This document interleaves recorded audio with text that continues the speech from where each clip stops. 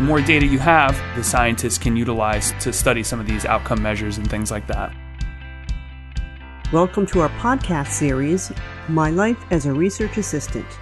This series is brought to you by Kessler Foundation, where we are changing the lives of people with disabilities.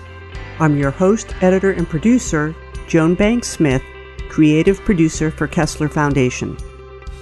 Research assistants are on the front lines of our research studies, collecting data, conducting interviews, testing subjects, and are the face of Kessler Foundation to our research study participants.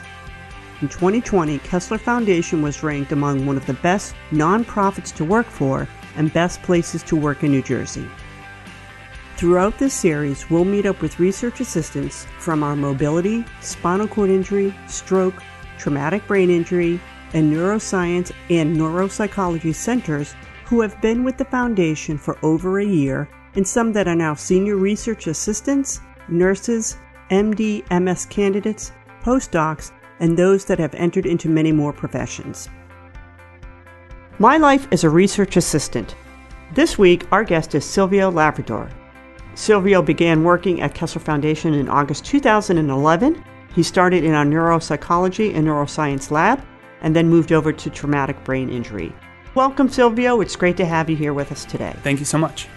If you could just give us a little glimpse of your day-to-day research that you do here, our listeners will have some idea of what is going on behind the scenes. My role here, has changed obviously over the 4.5 or so years that I've been with the foundation. Early on in my career here, I was working primarily with doing interventions for clinical trials, looking at studies looking to improve memory and cognition. So basically, I would meet with subjects once or twice a week. We would go through different intervention or therapeutic rehabilitation protocols. These are all cognitive, not physical, right? So things that would help them enhance memory or enhance processing speed. I've also administered many neuropsychological evaluations, probably over 100, and that's a full battery, a full gamut of tests that look at, visual spatial skills, memory, all sorts of cognitive functioning. So usually between, 3-4 hour batteries of testing that are done, oftentimes split up into multiple visits. So I've done plenty of that, worked with lots of subjects in that capacity.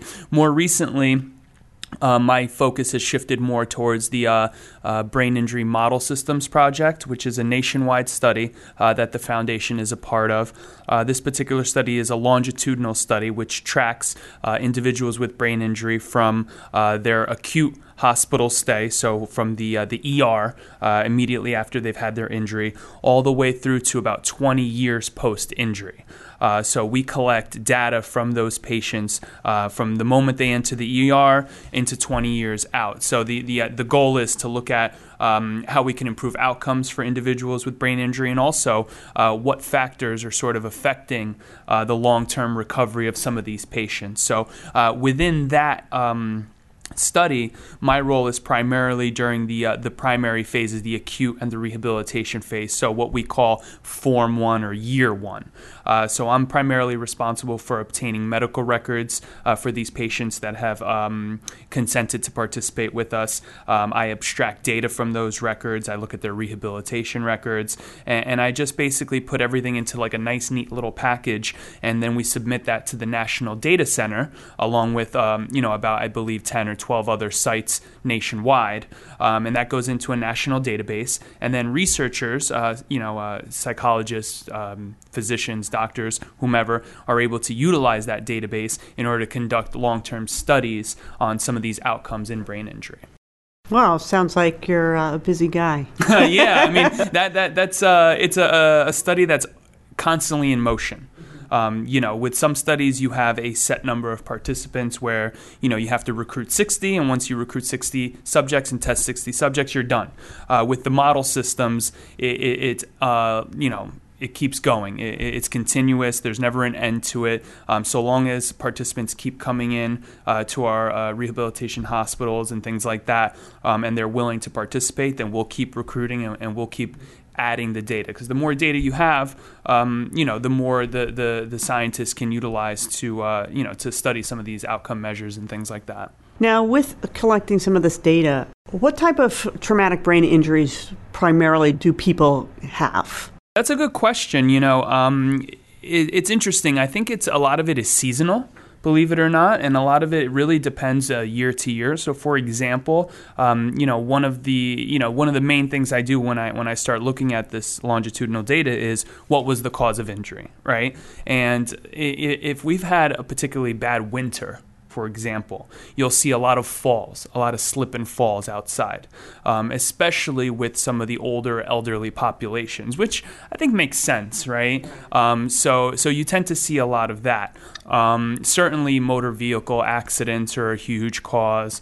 We have one particular hospital where we see a lot of violence, maybe gunshot wounds, traumatic events, blunt force traumas. But I would say mainly it would be falls, and probably motor vehicle accidents shortly, right behind that, definitely. Do you see any with certain types of sports, skiing?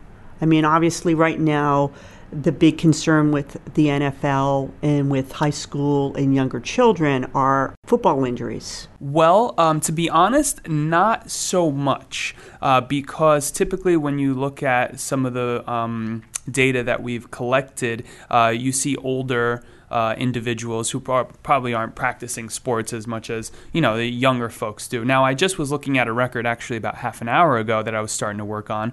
A gentleman, he was 27 years old, and he was in a ATV, a four-wheeler accident. So I guess that's technically considered a sport. It's also a motor vehicle. You do see some ski accidents, definitely, but I would not consider it to be like a huge part of the sample. I would definitely consider maybe falls a little bit more. However, the National Data Center is attempting to investigate that further, where they've actually recently added a concussion questionnaire to the packet. And so patients are asked to respond to this questionnaire, and there's simple questions like, have you ever received a concussion playing any type of sports activities? What sports did you play growing up? How many years did you play those sports? So I think they're starting to get at that a little bit, and we would have to probably start taking a look at that data and analyzing it to see what the trends are. So it's not something that I've seen a lot of, but it's certainly something that we're now starting to try to dig deeper, into. If I were on the fence about becoming a research participant, what would you do or say to help ease that decision? Well, one of the things I would say is that I think the media, maybe Hollywood even a little bit, does a very poor job of sort of showcasing what research is. I think a lot of us, when we think of research, we think of like these very sterile rooms with, very cold individuals wearing sort of white, lab coats, walking around, things that are very secretive. I think a lot of people think there's an element of deception to it, where what you're doing is not really what's being studied and they're trying to trick you. I think a lot of times we've seen that, in movies and TV shows depicting, mad scientists and research projects and things of that nature. I think what people have to understand is research really isn't like that at all. I mean, even if you look at how our facility has been designed, because we've had renovations and we've, redeveloped the facility, everything is geared towards warmth, towards comfort, towards a sense of inviting the subjects in and making them feel comfortable. You could sit down, you can have a cup of coffee, you can relax, you can bring family members with you that have a nice waiting and lounge area that they can relax in. Everything is disclosed. Everything is up front. Everything is on paper. You're allowed to review the information, and it's completely voluntary from start to finish. So even if you begin a project and for whatever reason, you're not comfortable with it, or you just don't have the time for it, or it's not what you expected it to be, you can just cancel. You can drop out. There's no penalties. There's no repercussions. Nobody's going to come after you. You're not going to get solicitations and phone calls. It's very patient, subject-oriented. It's all about the patient. The way we look at it is the patients, the subjects, they're the ones coming in, dedicating their time, their energy, and their effort towards the cause. And so we have to be understanding of that and really do our best to make them feel comfortable and secure, and just know that, we're there for them, And then the other thing I would say is that when you look at any type of medical practices, medical advances, especially in rehabilitation, and you say, oh, wow, look at these new things that they're doing. Look, last time I was at the doctor, they didn't have this. Well, what people have to realize a lot of times is that stuff is all coming out of research. The things that are in practice now within the clinical fields and the rehab fields, those are things that were research projects, maybe 5, 6, 10 years ago. And those outcomes, show that, some of these things actually work and that they help improve either functioning, cognitive or physical or what have you. And so everything we see today is pretty much born out of research that was done, years ago. So I would say to those individuals, not only is it something that might benefit you now, but you're really paying it forward for 5, 10, 15, maybe even 20 years into the future. A lot of the research that's done now, especially in rehabilitation and clinical trials, is used to show insurance companies that these things work. Because you know how insurance companies are, they'll find any way to not pay for something, right? They'll tell you it doesn't work, and they'll pull out their own research showing that something is not effective, and therefore they won't pay for it. Well, we can do research that shows, well, hey, wait a minute. This actually is effective. We have data that proves that this stuff works. And it's strong ammunition for a healthcare provider, a case manager, family member to take to the insurance company and say, hey, wait a minute, I think this deserves some coverage, because it does work and it'll help our family, our friend. And so, there's those three things I'd say, are huge factors as to why I think people should definitely consider doing research. Last question for you. In your dealings with different types of participants, is there a participant that stands out in your mind? Definitely. I've worked with over, probably 150 different participants. I had this one particular individual who just a great guy, fantastic guy. And his injury was quite severe.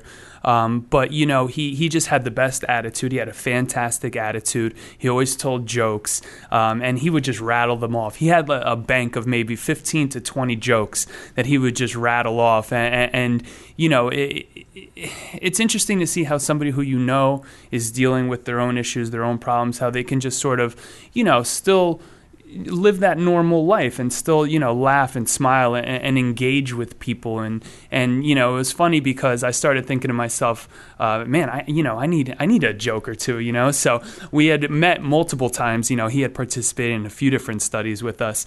And I remember I went home and I researched online and I dug up, I think, 3 or 4 jokes. So the next time he came in, I said, hey, I have a couple for you. So I just started kind of throwing some quick, one-liners at him, I think one of the ones I had remembered was, what did I say to him? I said, how do you throw a party in space?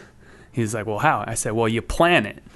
And he laughed and laughed and laughed, and he thought it was hilarious. And just different things like that. And he, he always invited me to his house. He said, oh, come to my house. We're having a barbecue. We have a beach house. And I said, well, I can't do that, But it just, you become so friendly and so comfortable. And it's great. It really is. That's great. Well, just want to thank you for all the research that you do and helping to make people's lives better. Thank you so much. To learn more about career opportunities at Kessler Foundation, be sure and check out the program notes for links. Follow us on Facebook, Twitter, and Instagram. Listen to us on Apple Podcasts, Spotify, SoundCloud, or wherever you get your podcasts.